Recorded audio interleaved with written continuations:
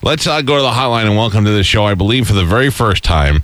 This is Uncle Luke, Luther Campbell from 2 Live Crew. Uncle Luke, how you doing? Hey, man, that's me, baby. I'm doing good. How y'all doing? Oh, it's so good to talk to you. Let me tell you what we were just talking about and see if you can help us out. Is Luther Campbell set for life from 2 Live Crew? Like, you don't have to work, right? No, I don't. I think that's great. Yeah, man. Hey, look, let me tell you this here. That's why I did this book, because I need people to understand. They need to read it, and they see that I owned the record company and I owned the masters. Oh. I didn't have to work for the man.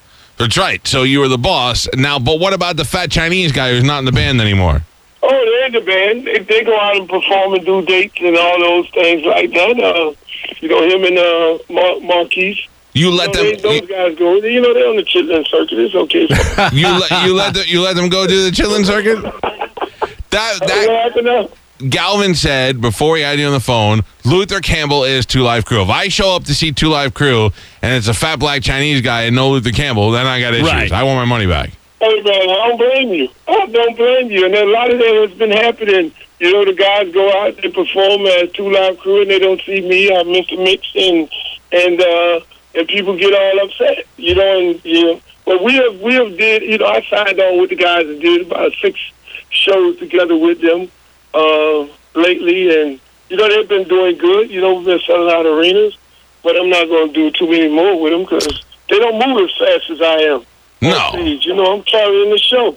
What did you do right after the heyday of 2 Live Crew? What did you go and did you sign other bands or what did you do?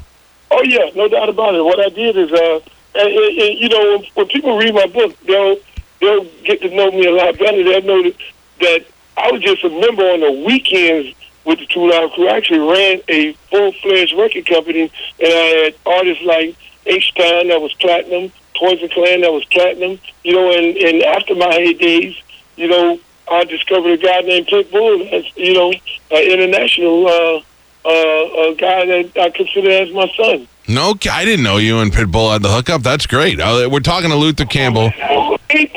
Anything great come out of Miami, I have to touch it. I have to discover it. You got to know that. I was just getting in radio about the time of the whole 2 Live Crew controversy. Now, I'm going to tell you right now, I was a rock guy then. I didn't want to hear nothing about rap music.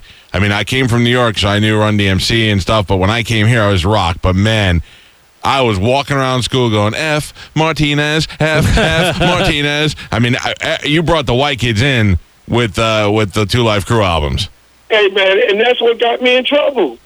When the white kids, see, when you start listening to it as a white kid, and then your mama heard it. See, the white mothers, they write letters to congressmen and senators and stuff like that. And so when you got a hold of it, and you got me in trouble. Yeah. Did you see? Did you see Straight Outta Compton, the movie? Yes. What'd you think? Man, I think it was a great movie. And because of that movie, and because my book is #1 on Amazon and a couple of other places, everybody wants to see a movie of Luke and the 2 Live Crew, and everybody's all excited. And I think it's a great, phenomenal movie. I mean, it's about time they start talking about everybody other than just New York artists. 2 Live Crew biopic will be the first X-rated biopic. I agree. Hey, that's why I'll let them do that. I'll let them do that movie. I'll do the movie of Luke. I agree. And as a guy whose speech is governed daily by the FCC, you look back now with Straight Outta Compton, but when that came out, they're portrayed as thugs and all that. But when you look at the movie, you realize that 2 Live Crew, NWA, Andrew Dice Clay, pioneers of free speech. At the time, people looked down at you and you were the scumbags. But now when you look back at it, if it wasn't for guys like you who not only got in trouble but fought for it, there'd be less for us to be able to do. Exactly. And let me tell you, and that's why it was so important for me to do this book, to tell people the story. Because people don't realize that, I look at the movie, I love the movie.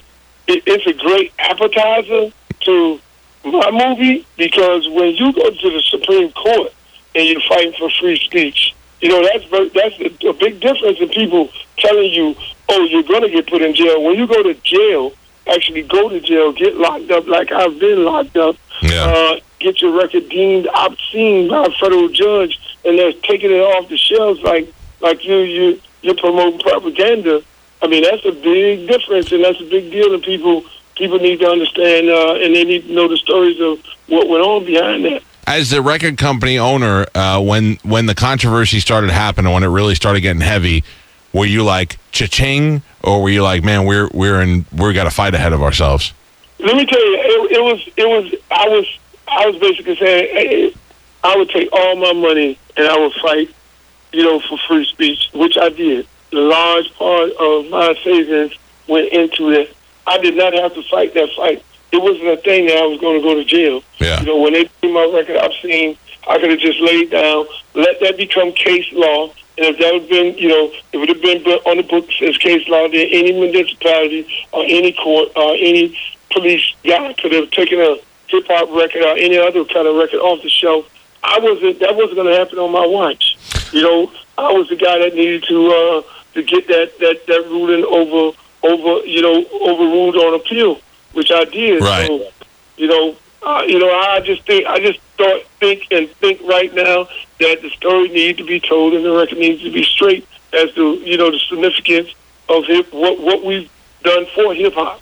The book that Luther Campbell wrote is called "The Book of Luke: My Fight for Truth, Justice, and Liberty City," and it's where you'll hear all. I really want to read this because, like I said, I lived through this as a younger kid who was just getting into radio, dealing with the free speech stuff. So I really want to see what was going on behind the scenes. Plus, I bet there's a lot of great stories about chicks in there. Oh, it is. I mean, one of the stories that you're going to appreciate being a rock guy is two stories in the book you're going to appreciate amongst a lot more. You're going to appreciate the mere fact that everybody was against me. Everybody in hip-hop was against me. All my black brothers and friends. But the one guy that came to my defense was Bruce Springsteen. Sure. And you know what I'm saying? Band in the USA, they gave you that song to use, right? I had a 5-minute conversation, and I talked about it in the book where me and him talked, and he was like, look, man, you ain't got to pay me nothing for this, to use this song. Go ahead and do it. I'm supporting you. I'm behind you. And in another famous song, the one, We Want Some Pee, we actually sampled Smoke on the Waters, because we felt like we were rock and roll. I really felt like I was a rocker more than a rapper. You know what? I forgot about the song. You guys might have been the horniest rappers in the history of rap music. Come on, man. What fun it is to talk about shooting and killing when you can talk about, the beautiful parts of a woman. Popping that coochie. Hey, baby. Hey, that's what I'm talking about. I hope they make a movie because, like, I loved Ray, the movie Ray. Yeah. Where you show Ray Charles where he came up to, where he just got inspired to write music. I just can't wait for your movie. You're laying on the couch and you're like, Pop, what's Pop?